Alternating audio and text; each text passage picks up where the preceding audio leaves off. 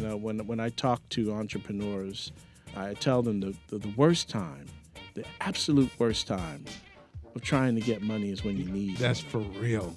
And we needed the money. Otherwise, we were not going to get that Yahoo contract. But sometimes banks will take that contract knowing that you have a contract. You're absolutely not. Today, you're absolutely right. Today, because we're in business 16 years and we have what they call a track record. Stop reading my mind. That's that New York thing. It is. But we have a track record now, but we didn't have a track record then. So no one would give us the money. So you know what we did, which is what everyone told us not to do. We sold our home.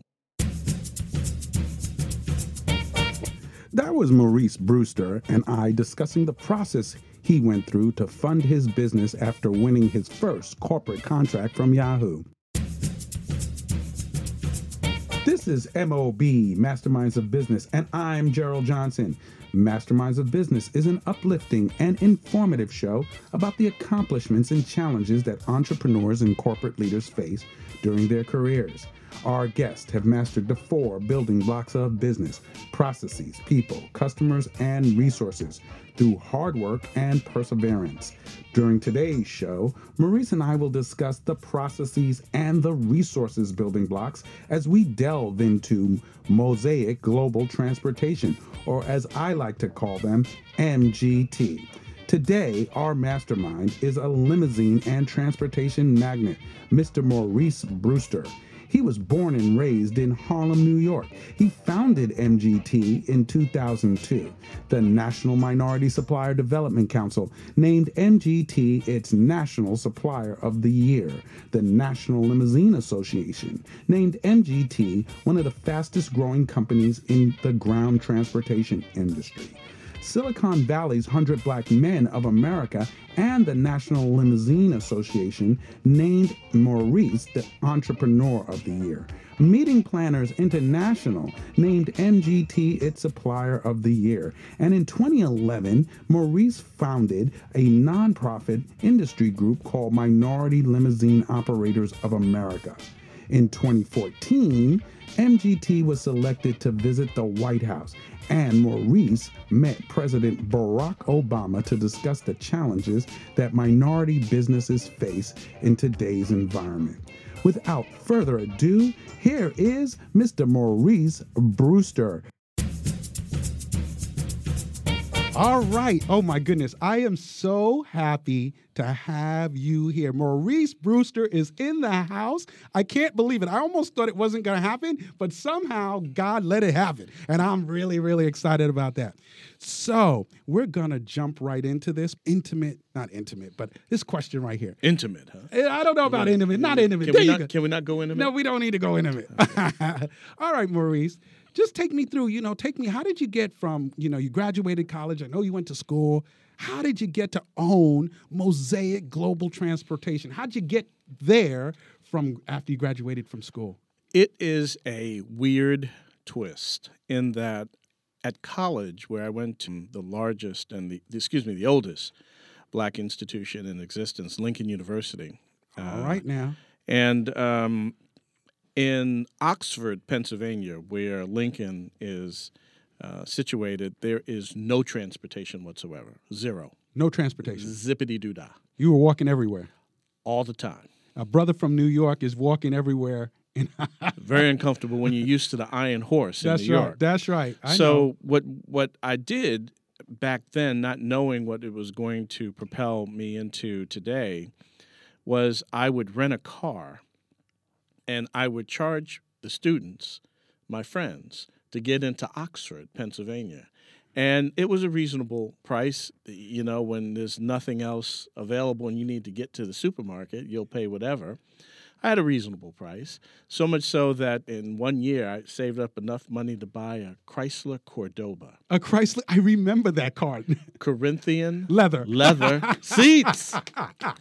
I remember that car. And I used that car to transport people to and from, to go back home to New York, and to go into Philadelphia, And it was such a nice car that the school, it was the nicest car in the school. And so when VIPs would come, like Dick Gregory came to our school and other notable individuals, the school would hire me to pick them up from the Philadelphia airport or from the Wilmington, Delaware train station and bring them to the school. Well, there wasn't a grand plan for that.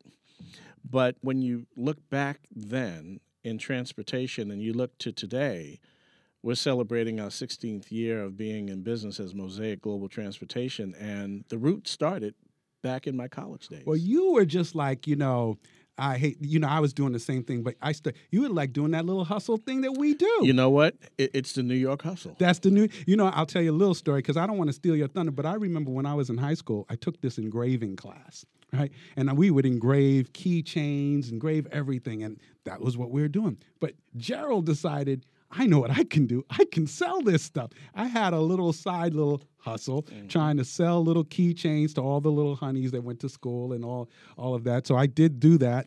I didn't turn that into my full-time business like you did, but, I did do that. So now you were doing this. You got your car with the Corinthian leather, the Cordova, and I remember, what was that guy? The opera light. It had an opera light. It had an opera light. It had the opera light on the side. What was the guy? I can't remember the actor who used to go. Multibon. Yeah, that's right. Oh, come on, I know everything, man. That's right. Absolutely. That's right. And you remember his sidekick? Oh, the plane. The plane. Okay, Right, that's there we right. go. All right. We digress. We way too digress. far. So now, what was the first job out of school? Where did you go? So right out of college, I studied business, minored in communications at Lincoln, and the E.I. DuPont, Dina Moores and Company Incorporated. Okay. Was interested in me and made me an offer, and I eventually went to work for them in Wilmington, Delaware. In Delaware. They hired me, they trained me, and then they moved me out to California. So my first corporate job, how I learned how to be the salesperson that I am, the business person that I am, was from one of the best corporations in the world, which was DuPont. They groomed me. They got me to the point where they taught me skills. What skills did you learn at DuPont, do you think? So at DuPont, I had natural salesmanship skills, but I'd say it was more like a street hustle kind of. They taught me how to fine-tune those skills into the corporate America. They taught me how to present in corporate America. They taught me how to speak in corporate America. They fine-tuned this vessel that you see in front of you today, because surely I wasn't that fine-tuned. And I'll give you a quick story, Gerald, and this is a silly story. You're as old as I am, so you'll be able to laugh with this. People listening might not, but I remember the first days walking up and down the halls of Chestnut Run, Wilmington, Delaware, for DuPont. And I remember literally walking, there wasn't a whole lot of brothers up in the house back in that day. And I remember, though, when I was speaking to people, I would say, "What's up?" And my fellow white DuPonter literally looked up in the sky and started looking up to see what was up. Well, I knew I had to change some things. So moving from what's up to good morning and things of that nature. And I know that's a silly anecdote, but it really was taking the kid from Harlem, fine-tuning that kid, using the skills that God had given me, and making me the person, the man, the husband, the father that I am today. Well, it's funny because I have a similar story. You know this. I went to work for Mobil, and they did the same thing. They fine-tuned me, and I loved that company, by the way. I really did. But they did fine-tune me into the person I am, gave me a lot of the skills, the corporate skills that I have to prosper in a corporate environment. And they trained you in all sorts of business. And I'm assuming that happened with you in DuPont as well. Absolutely. After DuPont, what were some of the key jobs that you held that you would think, So right after DuPont, they paid me a very generous salary. Back in the day, I won't tell you what it was, but it was a good salary. But I found out about this thing called commission. And I found out that, the better you were as a salesperson, the more you would get paid. Well, DuPont wasn't feeling that. They were saying, look, we gave you a great salary and benefits and company car and expense account and all that good stuff, and be happy. And that didn't make me too happy. No. So I transitioned from DuPont after working for them for 7.5 to 8 years to a commission job where they would pay me based on my abilities. And that was, at first, it was working for the Scripps Howard business newspapers in Los Angeles that then morphed over to selling the Yellow Page advertisements, which, boy, I made a ton of money there. And then I moved into the technology aspect, not knowing that I was doing the right thing. But back then, it was working for a company called GTE Sprint. I know that company. Yeah. And, Sprint was one of the two major companies that forced the divestiture of AT&T. And it forced AT&T to break up that monopoly and share what was then called the long-distance market. Right. So I was selling voice, video, and data services to corporate America for GTE Sprint. Then I stayed with Sprint for almost 8-9 years, and then got recruited away from them to do the exact same thing for MCI, which is now Verizon. Right. And then from there, I hate to say this, but the highest bidder got my services because I was in Silicon Valley, and that was when everyone was going public. Okay. The .com. .com era. Oh, man, that was good stuff. That was good stuff. Oh, that was good stuff. Oh, I know it'll never come back, but I wish it would come back. Don't we all wish it would come back? I wish it would come back. Anyway, so I did that for a number of years, and after going through the very last layoff that I went through with that whole phenomenon, I turned to my wife and I said, Rhonda, I said, I've been making these companies hundreds of millions of dollars. I turned to her and I said, you know what? I could make us $1 million. And my wife, who is loyal, dedicated, and loves her son, Maurice Brewster. She said, what? She said, go get a job. Get a job. No, you're not quitting your job. No, don't do that. Anyway, so what we do when we don't agree on things, we pray on it. Right. And we prayed over this, and 2.5 or so months later, she came back to me and said, let's do it. And that was the start of us putting the pieces together of what was then Rolls-Royce Limousine Service, because we started off as a vintage car company selling weddings and special events in vintage Rolls-Royces. So you went back to the Corinthian leather, but now you upgraded to a Rolls-Royce. Oh man, I went to the Rolls-Royces. All right. And that was our stick. It was different than what everyone else was doing. But what we found is that we couldn't scale the business. So we changed from that model of vintage cars, specialty services, to now what is more commonly known as the limousine business or the corporate transportation business, which is what we're doing right now. So now you did that, what do I call it? I don't want to say it's corporate speak, but I know about the scalability. I get that. So one day, you had the vintage Rolls Royces. How many did you have at your maximum? We had the largest fleet of vintage Rolls Royces in the country. We had 13. 13 Rolls Royces. Well, it was a combination of Rolls Royces and Bentleys. But at that time, Rolls Royce and Bentley was made the same. Right.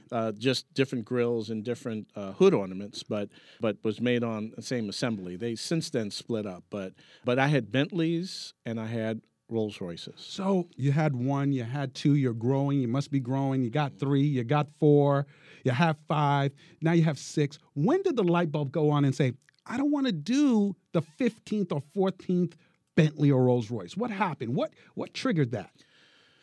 We couldn't scale the business to the point where we could survive. Because were you leasing the Rolls Royces? No, we owned them. You bought the Rolls Royces? We bought the Rolls Royces and remodeled them. Okay. And you could buy them cheap then. Okay. And you could buy.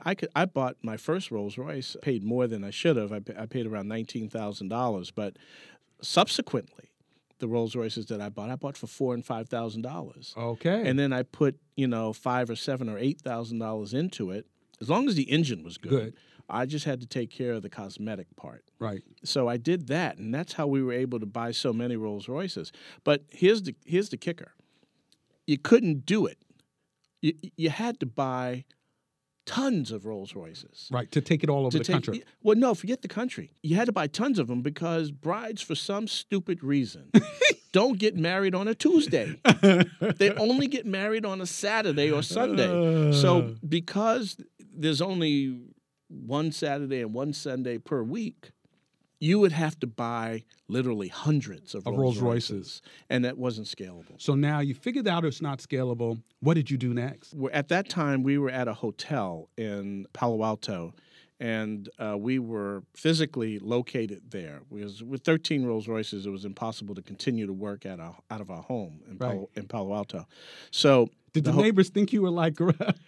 You know, they were pretty cool because they were nice cars. Right. But it was a challenge at that point. What we ended up doing was the hotels, there was two of them that were co-facilitated in Palo Alto. I won't mention the names because I don't know if I have permission to do that. But they called me in and said, you know what, we like your business model. Would you mind working your business here at our hotel? And their whole deal was, with all these Rolls Royces, I'll attract a lot of flies to the honey, right? Bees to the honey, and that will attract business for the hotels. And by the way, Mr. Brewster, you will get the benefit of that because all of our customers want to use you. Will become you. So that was cool. So I did that. Did that happen by providence? In other words, absolutely. So that happened. That was just somebody laying out the footsteps for you. Absolutely. You know, the scalability, that was all like, hey, but all of a sudden somebody just put something right in front of you to make it happen just the way it needed to. Yes, because we were picking up the brides and grooms from those hotels. Okay. So the general managers were seeing that, and they said, this is good eye candy. So bam. That's what happened. So we brought the business up into the hotel. We did that for a while. And then this is what happened. Here's the piece de resistance. Okay, here it comes. Here it comes, y'all. Listen up. Listen up. Drum roll, please. The two general managers called me in for lunch, and I knew it couldn't be bad news. And they said to me at lunch, they said, we'd like you to consider moving our corporate customers. And I told them, I said, sure. I mean, why wouldn't I do that? No problem. Joyce Brewster didn't raise no dummy. That's right. You want me to do that, I'll do it. Now, you don't mind me using the Rolls Royces, right? And they said, oh, no. You've got to buy regular cars. And I said, no, that's not how I roll. That's not how you roll. That's not how I roll. I have vintage Rolls Royces, and that's my business model. And they opened up their books, brother, and showed me how much business they were doing with the other kind of cars, and I bought my first town car the next day. No and problem. That's how the business changed from wow. Strictly Rolls Royces to what we are right now, which is a corporate provider of ground transportation services. Wow. That is like, wow. It's like, Anyway, so now you're in the right spot. You've gone from the 13 Rolls Royces, you moved to the hotel, they're giving you their corporate business. What happened next? How'd you get the next one? Well, because we were getting the hotel's customers, they became our customers. Right. So that means Stanford University came. That means the hotels all in Palo Alto, which, by the way, we still are working with two of the major hotels in Palo Alto to this day. I mean, we're celebrating our 16th year of being in business this January 2018, and we still are doing business with those cats in Palo Alto. So then another light bulb came. I said, wait a minute. They've got corporate customers that I don't have to do anything to get because they're bringing them in. I just have to usher them around. Right. So I said, that's a good business model there. So then we just started making relationships with hotels all over the place. And that's what then opened up the first major corporation that gave us a shot of business, and that was Yahoo. All right, so let me take so this is how the hustle began. I'm going to say hustle, but so you started with the 13 Rolls Royces, with the brides, and with the grooms, but primarily the brides. We all know it's a bride's day on the Saturdays and the Sundays. And by going and picking up the ladies at the hotels, all in a sudden, now the hotel said, "Hey, this eye candy will look good in front of my hotel." Bingo. Right? They'll look good, and that's just because you were doing the right thing.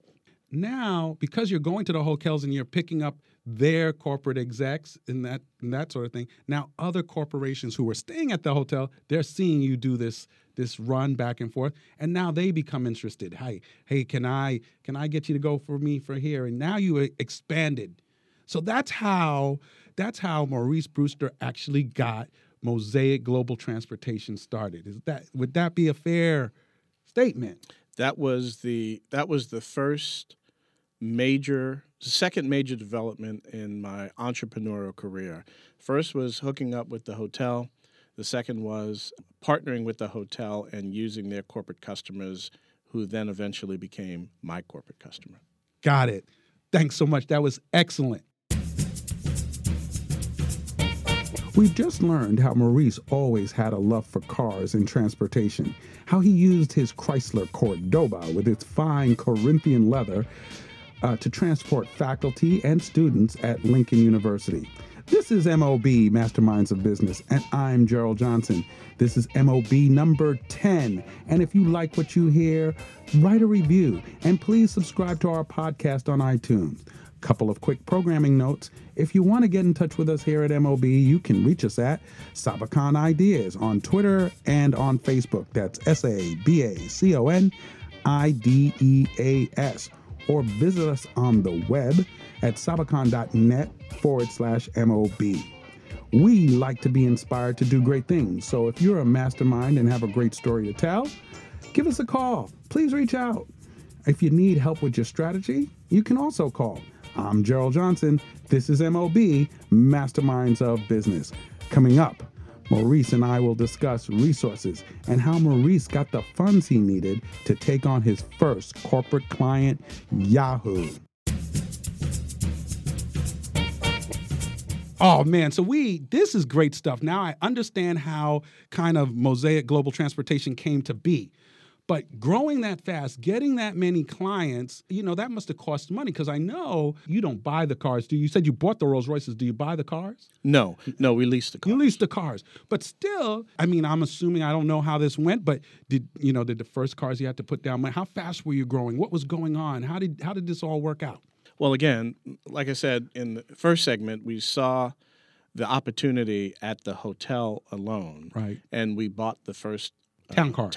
That Lincoln Town Car. That's correct. Everybody got to have one. Every limousine. Do they still make these Lincoln Town Cars? No. They've retired the Lincoln Town Car, and it's now the vehicles that we're using are still Lincoln vehicles, but they're Continentals now. Because I still see those Lincoln Town Cars on the road. I still see stretch Lincoln Town Cars. I still see them. In 2018, I see them. That's right. Every time I see one, I go, that's my boy. No, let me stop. Go ahead. Go ahead. No, but it's not difficult to get vehicles because the vehicles are collateralized by, the loan is collateralized by the vehicle. So that wasn't a challenge. So we were able to grow pretty quickly to 3 or 4 town cars within the first year. Okay. And you were still doing the Rolls Royces at the time? We were mixing it up. We were mixing it up. We hadn't transitioned away from the Rolls Royces. We didn't do that until 2 years later. Okay. 2 years later in 2004, 2005. And again, we started in 2002. So all of a sudden, as time goes on, 2004, 2005, the bridal business is going down. I'm not advertising for that anymore now. I'm not focusing. You're not focusing. I'm not going to the bridal shows. I'm not doing that type. Not doing the David's Bridal thing. Right. And, all the networking that you have to do in that arena in order to get the bride and groom to come to you. So now you're focusing on getting corporate clients. That's correct. And so one corporate client was worth a whole lot more than one bridal client, for sure. Bingo. Right? Okay. So now you're moving, you said 4 or 5 cars in 2 years. What happens next? So then we face the first major hurdle in getting that Yahoo account. We had to make some major investments in the business. Okay. What did Yahoo want from you? Well, they wanted technology. They wanted newer vehicles. They wanted different abilities for their travel team to be able to electronically use the GDS, or what's called the Global Distribution System, for them, the travel agents, to be able to electronically send their requests through their software directly into our software. So that means we had to get that type of software. That's right. We had to make some major investments. So how much, if you don't mind, how much money did you have to invest in your own business just to secure the Yahoo business? So we needed to invest somewhere in the vicinity of $1 million. $1 million. So this is key, because sometimes entrepreneurs don't get this. It costs money to make money, and to grow it costs even more money. Even if you're making money and you're profitable, if you want to take your business to another level, you're going to have to raise capital to do that. So you needed $1 million roughly. what did you do? What did you go? So you went, I saw, I'm going to laugh. I was telling my wife something similar. So you went, honey, you said, guess what? We got the Yahoo account. Great. And then you said, honey, guess what? We got the Yahoo account. That's it. Oh my God. That's it. So what we had to do is then we had to just go out and find a bank that would give us $1 million. And did the first one just come? Were they running down your door to give you $1 million? They were running out of the door to not give us $1 million. I bet they were. It wasn't easy. It wasn't easy. So what Can I just stop you real Sure. quick? So many people think that getting a bank loan, it's like buying a house. It is not like buying a house. And it is not like the first bank you go to, just in case you're looking for some money right now while you're listening. Just because the first bank turns you down doesn't mean that another bank won't. There's so many issues that determine whether a bank will give you a loan or not. So good. Well, we had not created a situation that allowed ourselves to be bankable. What do you mean by that? So the money that we used to start the business, which was just under $1 million, to buy vehicles and to just get started up, and equipment and uniforms and all the different things that we had to do, the investment in remodeling all the vehicles, we self-financed that. Right. We had the money from all the investments that we had and from the money that I made in the .com. So the good old days. Yeah. So we didn't need a bank. Right. And that was our first mistake. When I talk to entrepreneurs, I tell them the worst time, the absolute worst time of trying to get money is when you need That's money. for real. And we needed the money. Otherwise, we were not going to get that Yahoo contract. But sometimes banks will take that contract knowing that you have a contract. Yeah, absolutely not. Today, you're absolutely right. Today, because we're in business 16 years and Right. we have what they call a Track record. Stop reading my mind. That's that New York thing. It is. But we have a track record now, but we didn't have a track record then. So no one would give us the money. So what we did, which is what everyone told us not to do, we sold our home. We said that we're going to be all in. And my wife and I, it was a tough decision for us to make, but we believed in ourselves. We believed that God had given us this wonderful, beautiful opportunity that was going to allow us to succeed and bless other people and do the things that we felt our faith leads us to believe. You put it all on the line. You sold your home. That is what entrepreneurs do if you really believe in what you are doing. Yes, indeed. The people, they see you and they say, oh, man, I wish I could be like Mr. Maurice Brewster. I wish I could do. But they're not willing to do what you did to have what you have. So you have to be willing to do some of these things to have what some of the people we see, it didn't come just by osmosis. Right, or osmosis or a silver spoon. That's right. Because there was no silver spoon growing up in Harlem in my mouth. That's for real. We had some plastic spoons that looked like silver. You had plastic. You had spoons. Did you? Oh, see, I was in Brooklyn. Brooklyn, we didn't have no Stop it. spoons. You used chopsticks in Brooklyn. That's what you did, right? We didn't have no spoons you didn't in have Brooklyn. chopsticks. That's what you did. Oh, my goodness. So did a bank finally come through for you? No. No bank came through. No so bank. You sold your home. You did say that. You sold your home. Yes. Did you get enough? Did you get all the money from selling your home that you needed? Oh, we got plenty. You got plenty. We got plenty. So we were able to position ourselves so that we could get that first major contract. And then our logic behind that was if we could just market the fact that we are doing business with Yahoo, then maybe we could do business with you and you and you and you. That's right. And guess what? It worked. It worked. Of course it worked. It worked. It worked. It worked.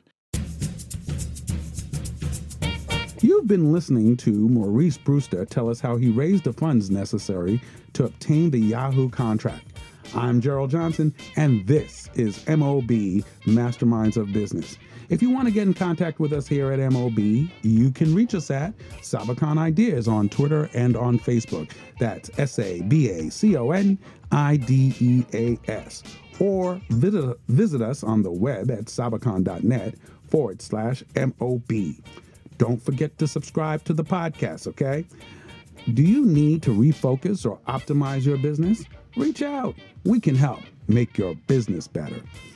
We continue with Maurice Brewster telling us about his next corporate client. Which was the second client? So you got Yahoo. Which was the next client that came Good on? question. Good Which was the question. next So, okay, so Yahoo gave us the opportunity to have a national account, Right. but they were only giving us local business. Okay. But everybody didn't know that. That's true. And I didn't tell everyone all that either. That's right. I just told them the truth. You grew up in New York. We got Yahoo. That's right. Didn't tell them where it was. But then the second big client that we got after certification was Johnson & Johnson. And that was a legitimate national deal. Wow. We won the RFP, and from that point on, now I'm saying to people, we're doing business with Yahoo and Johnson & Johnson. I'm sure we could. We're doing business with the number 27th company, largest company in the world. That was smoking. Unless you're 26 and younger, 26 and new, you're bigger. Right. If you're 28 and smaller, That's right. then I think I can handle you. That's right. And that was my pitch, That was your pitch. and it worked. And it worked. So now you had Yahoo, you had Johnson & Johnson, and Johnson & Johnson was a global account. Absolutely. So take me through what that meant, because I understand locally I pick somebody up from the airport, I drop them off to Yahoo headquarters. I get that. And how did you make that happen? In other words, if somebody said, hey, I work for Johnson & Johnson, I want you to pick me up in New York, and how did you make this happen? So if I could dial you back just one stage before I answer that question. Go ahead, you dial. You're driving. You're always driving. The J&J opportunity was a $16 million opportunity. Okay. And we won. Now hold your horses. What we won, Johnson & Johnson figured out that there was no way that a company at that point in time, we were just a $2 million company, that a $2 million company could handle $16 million. Right. But what they did, because they were so impressed with the presentation and who we were as a company, that they unbundled the RFP and the award. And instead of saying that one company is going to win all $16 million, they broke it up into 10 different parts. Okay. So we won 3 of the $16 million. Wow. And that was the start of our growth with Johnson & Johnson. And I can tell you today, fast forward to today. You have all 16? No, I wish we did, but I can tell you today we still have the contract with Johnson & Johnson. I bet you do. So not only did the certification open the door and get our pinky toe in the door, or can I say in the dough? In the dough. In the dough. Can I say in the dough? You can say. You Can I just say say. in the You dough? can. You said you can't say in the dough. Does Frank say it's okay to say dough? Frank, is it okay to say dough? Okay. He's shaking his head. Frank Sterling shaking his head. It got our pinky toe in the dough, and that allowed us to prove ourselves. And then the second iteration of the contract came, and we won more. And you won more. And then the third iteration of the contract came, and we won a little bit more. So Yahoo was our local shot. Johnson & Johnson was our global shot. So now, okay, so man, you're is he an inspiration, y'all? He's an inspiration. Woohoo! Woohoo! I want to know how you scaled from being the local guy to, so now you got the Johnson & Johnson, and now whether it was the 3 and there's one in New York. When did you have to, and how did you handle it? When did you have to scale out, and how did you handle it? That's a great question. And you would be a great straight man if you had a radio show. Why would I be the straight man? Because you asked a great question. All right. So what ended up happening was we figured out that, okay, so we're picking up Gerald from his home, taking him to the airport. And then when he comes back home, we're picking him up at the airport and taking him back home. We said, well, is there a way for us to get into Gerald's pocket when he lands in New York? Right. Or when he lands in Hong Kong, Right. or when he lands in Atlanta, Georgia. That's when we said, you know what? Why don't we adopt, if it's possible, this whole FTD model. FTD, the florist model. The florist model, where you buy mom's flowers in San Francisco, but the San Francisco florist doesn't deliver the flowers to mom in Atlanta. Right, another florist does it. So therefore, there is a network of florists. So why can't we make that work within the limousine business. And there were big companies doing that already. So I wasn't the one splitting the atom in this deal. But definitely for my size company, no one else my size was looking at doing that and competing with the big boys of our industry, which at the time and still is today, the Boston Coaches or the Carey Limousines. Those are the, $500 million, companies. Right. But you had something special. So let me ask it this way. You had something special. I mean, I don't know it for a fact, but I know it for a fact because the hotel, when you first started, they saw something in the way you did business. And then the people who were at the hotel stay saw something different about the way you were doing business in order for them to want to offer you a contract. So now you have this secret sauce that makes your limousine service different, better than, or a better service. How did you translate that to another company, on the other side of the country or other side of the world who didn't have that? What did you do to ensure that they would act the way you would act so that your reputation, that your brand would stand out? We had to train them. We had to vet them. We had to let them know that here I'm bringing you on a silver platter an opportunity to do business with a company in your market that you're not working with currently in your market. So if you want to work with me and partner with me, let's grow this thing together. So if you agree to that, then I need you to do some things. And that was the training. So the things that I replied to in the RFP, the request for proposal, for Johnson & Johnson and the plethora of others that we're doing business with right now, whatever I said in the RFP, I had to make sure that my partners would agree to do. And that wasn't a difficult task because, again, I'm bringing on a silver platter an opportunity of $50, $70, $80, $100,000 a month of business. So if someone's going to do that, either you're going to say yes or no. And there wasn't one person who said no. Now, they might not have always performed, but everyone was willing to join in on the party for us to be able to all share in this opportunity. Now you fast forward again, since we started that, 10 years later, because, we started that whole affiliate partnership across the country. It's absolutely representing close to 70 to 75% of our total revenue now. We don't do 70 to 75% of our revenue in our vehicles.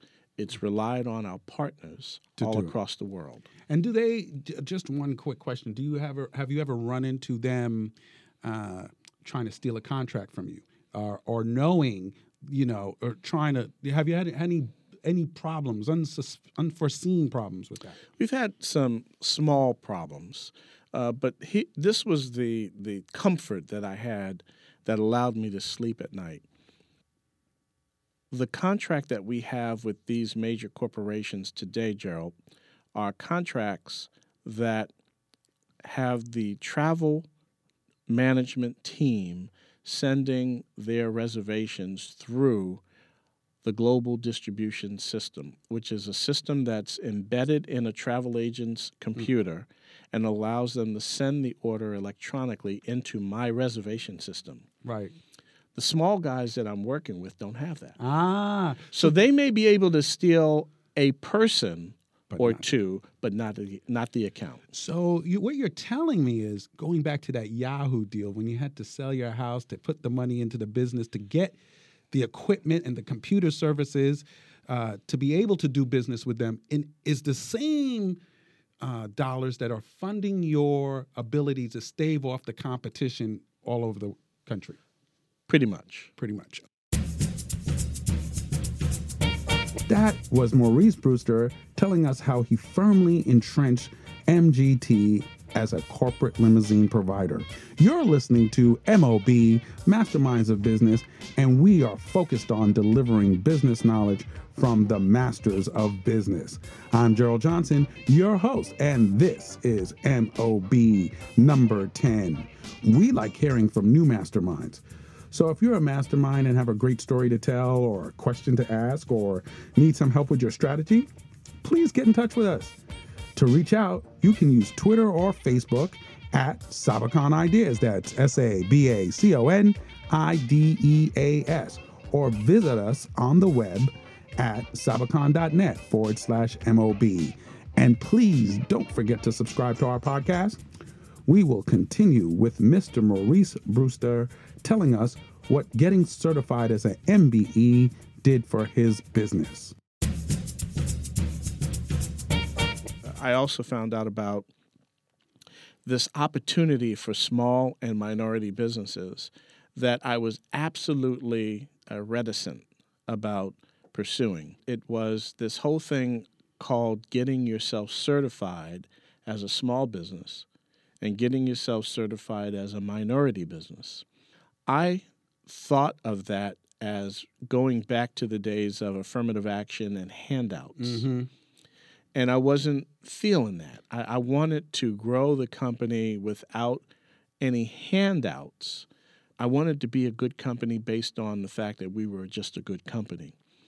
What I failed to realize is that the certification process is nothing like affirmative action. It's nothing like handouts or freebies. Let me tell you something. No corporation gives any handouts.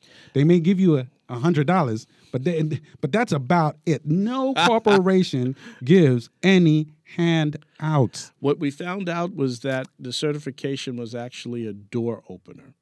And what it did was, just like what I experienced in the divestification of monopolies of AT&T and Ma Bell, forcing equal access, which is what you called it back then. In today's version of certification, it was equal access in allowing small and minority businesses to play in the arenas of the big boys. So it just opened the door. It opened the door. After the door is open, you got to do your thing. You got to do your thing. There's a woman who was the former president of the NMSDC who said not Harriet, but who replaced Harriet. Okay. Her whole attitude is that certification is an invitation to the dance. That's it. Now, when you go to the dance, there's no guarantee got to be dressed good that you're going to dance. No, you have to dress right. You got to look your part. Yeah, shoes got to be shined. You got to be ready. That's right. You've got to have your act together. But it at least gets you into the arena of doing business with the other big boys inside your market. That's right. And as long as you felt that you could do that, then you'd be able to compete with and that's what ended up happening. So we got our certification in 2008. Okay. And so we've been certified now, 9, 8, going on 10 years, actually 10 years now.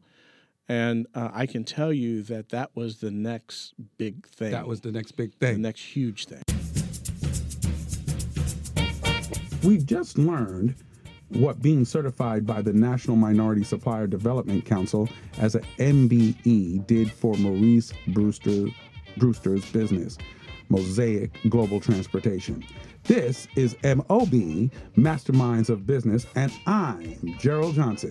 This is MOB number 10, and if you like what you hear, write a review. Please subscribe to our podcast on iTunes. Couple of quick programming notes. If you want to get in touch with us here at MOB, you can reach us at Sabacon Ideas on Twitter and on Facebook. That's SABACONIDEAS. Or visit us on the web at sabacon.net/MOB.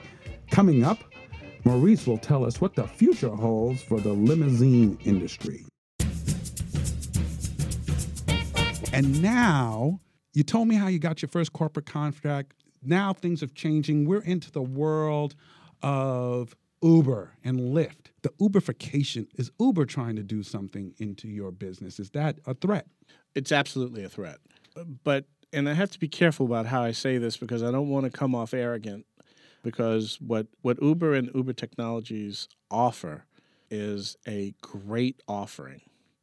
But it was never the client that we were going after. The clients that we go after, the business that we get, are the clients that care about things like duty of care.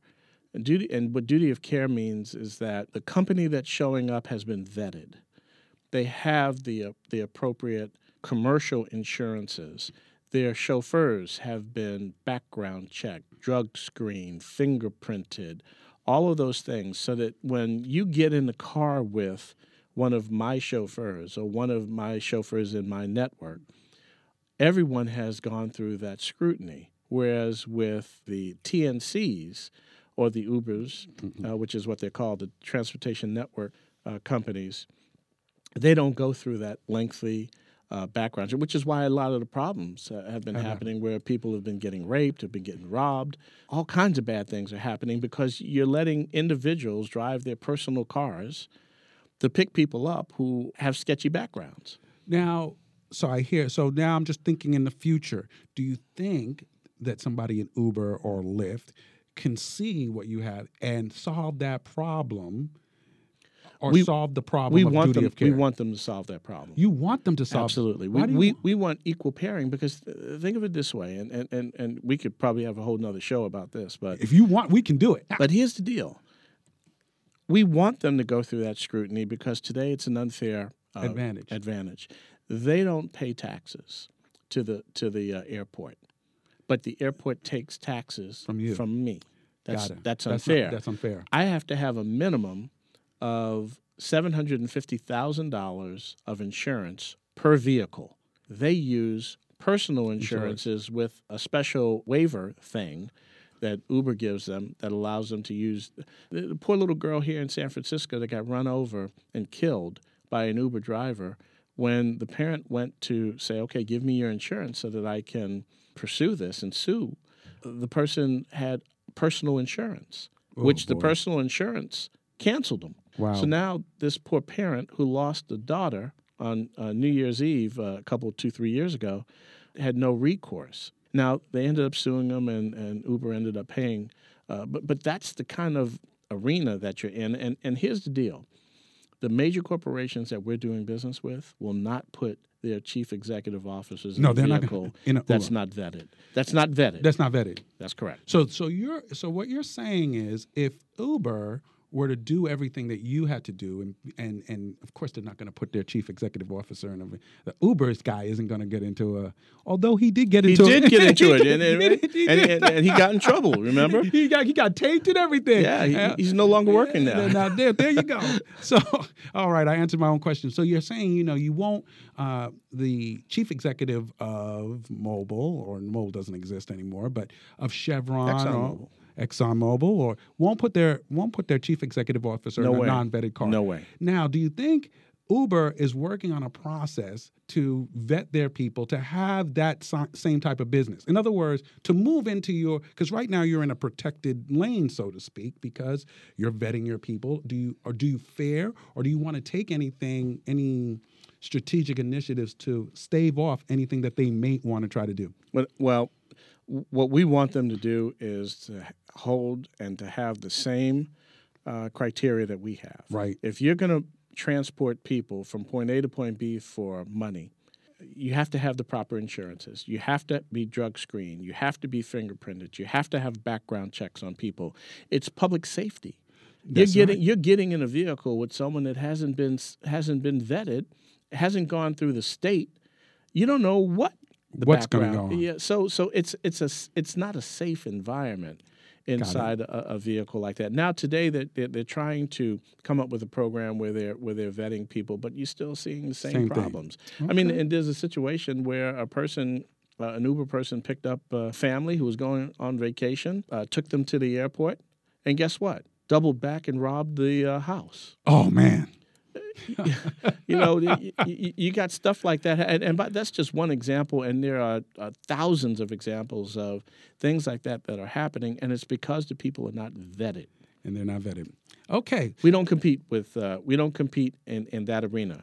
But that software that you were talking about probably helps you too, because that is the equivalent. That is almost the equivalent of what the software is the bomb. Is the bomb. Because what it does is it takes I just love talking. It takes all of these different individuals that have their Uber and Lyft vehicles out there, right, and puts them in a networking pool. And that's what allows the app to be able to grab a car or an individual in 2 or 3 minutes. Right. That technology is phenomenal.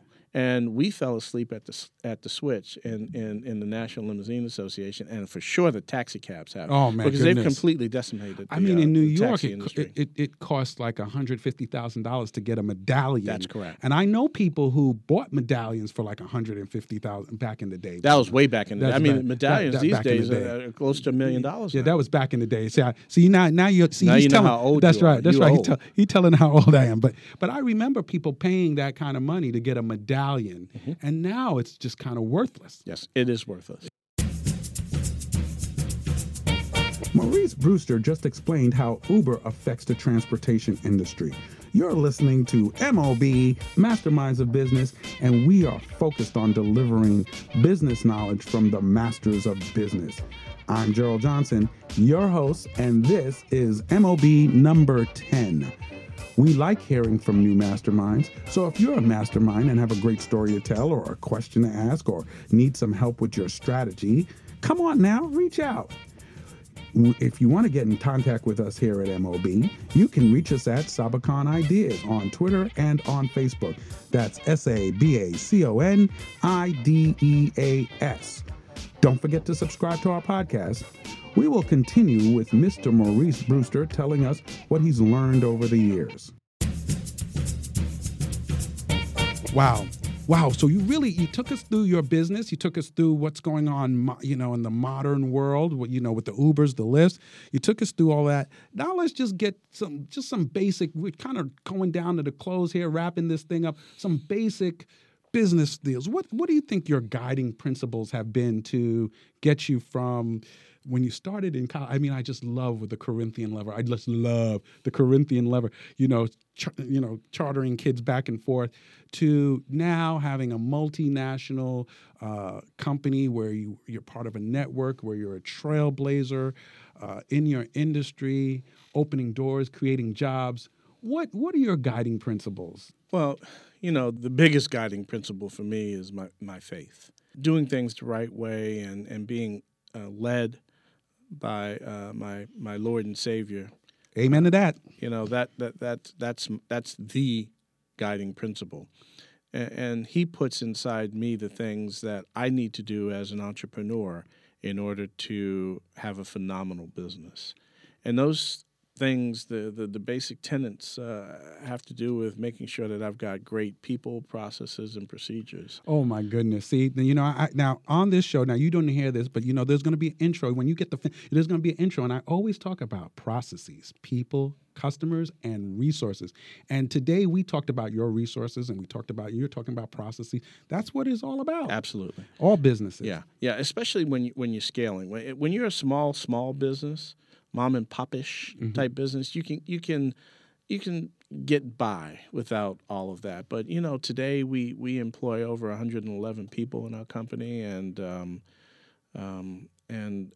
we are operating in 196 countries worldwide. Wow. You have to have processes. You have to have really, really good people. And you have to have procedures in place in order to be successful, because what it took to get you where you are today is not enough to propel you for the future. So where do you see Global Mosaic Transportation going in the future? What's your goals? What's your vision? Because they say without vision, the people perish. So where are you going in the future? Where do you see your business going in the future?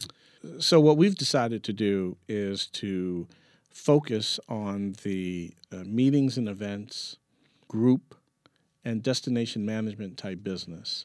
The reason we've chosen that is because that's the type of business that's Uber-proof. You're not going to have an Uber driver driving a 54-passenger motor coach. Right. It's just not going to happen. Nope. So that part of the business that we feel has been lost, the taxi cab business and the lower-end folks that are only interested in moving from point A to point B on price and not the importance of knowing who's driving you, we figured that business it's not going to grow.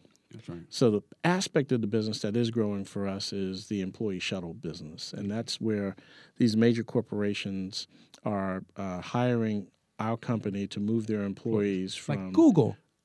Exactly right. I mean, again, one of our customers. I mean, So all my corporate listeners out there who are listening right now, any corporate listeners, and you need shuttle service for your employees. there you go. Great commercial. This is where you got to call Maurice Brewster at Global Mosaic Transportation. Who are you going to call? Maurice. You're going to call Global. So Mosaic Global Transportation. That's who you're going to call. That's what's going to go on. So this is the last question, and then we're out of here. So the last question is, if you were, to go back, you maybe go back in time, address your younger self, or telling a young buck who's, not like me, who has gray hair, but somebody coming up, what do they need to do? You gave one pearl of wisdom about you not going to a bank. You said, hey, go to the bank when you don't need the bank. So what would be some of the pearls maybe that you can throw their way? Three. Three I've got pearls. three of them. Can I give you? Go ahead. Okay, so the first one is establish a relationship early on with a bank before you need the money.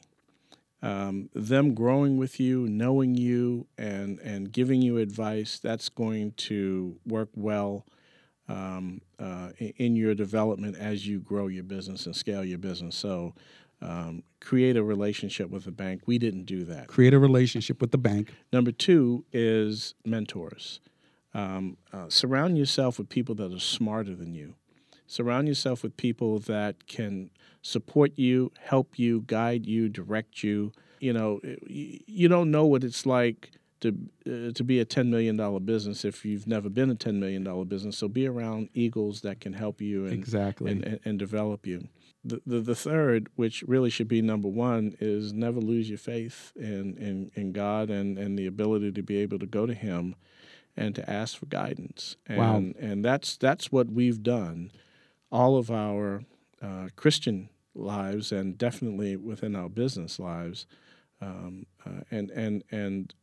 would caution the entrepreneur to make sure that you do those things. And then, of course, you got to have a plan. That's right. You got to have a plan. You got to know where you want to go. I mean, today I could tell you that our 1 year plan is that we're going to grow probably somewhere around 25 to 30% this year, and I could tell you exactly how we're going to do it because I've got a plan. Right. We're gonna grow to be a $20 million business in 2 years. I can tell you that because we got a plan. We got a plan, and then ultimately, we thought that this business was going to be a legacy business where we were going to hand it off to our kids. They don't want the business. Dang, I know kids. what's wrong with them taking I a don't, $20, $30, $40 million business. They're not interested in it. I don't get it. I don't get it. These millennials, they want to do their thing. I don't get it. Well, let them do their thing. Watch, they're gonna be like, Daddy, Oh, daddy. Oh my goodness. Well, wow, Maurice. Thank you so much for meeting me here today, for your time, for your expertise. Thanks for, just throwing some knowledge out there into the universe and helping these young bucks grow. It is absolutely my pleasure. And I'm going to leave you with a song. Can I leave you with a song? Leave me with a song. I'm going to make sure it goes on there. Leave me with a song.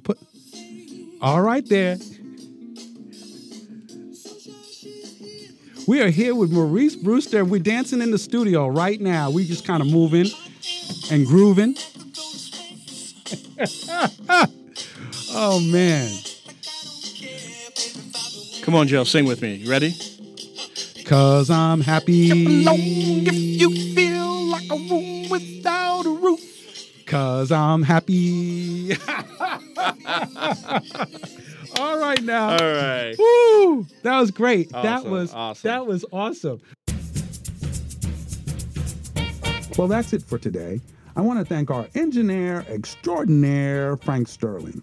And if you want to learn more about strategic thinking, marketing, or Salesforce development, please get in contact with us. You can reach us at sabacon.net/MOB or at Sabacon Ideas on Twitter and on Facebook. That's SABACONIDEAS.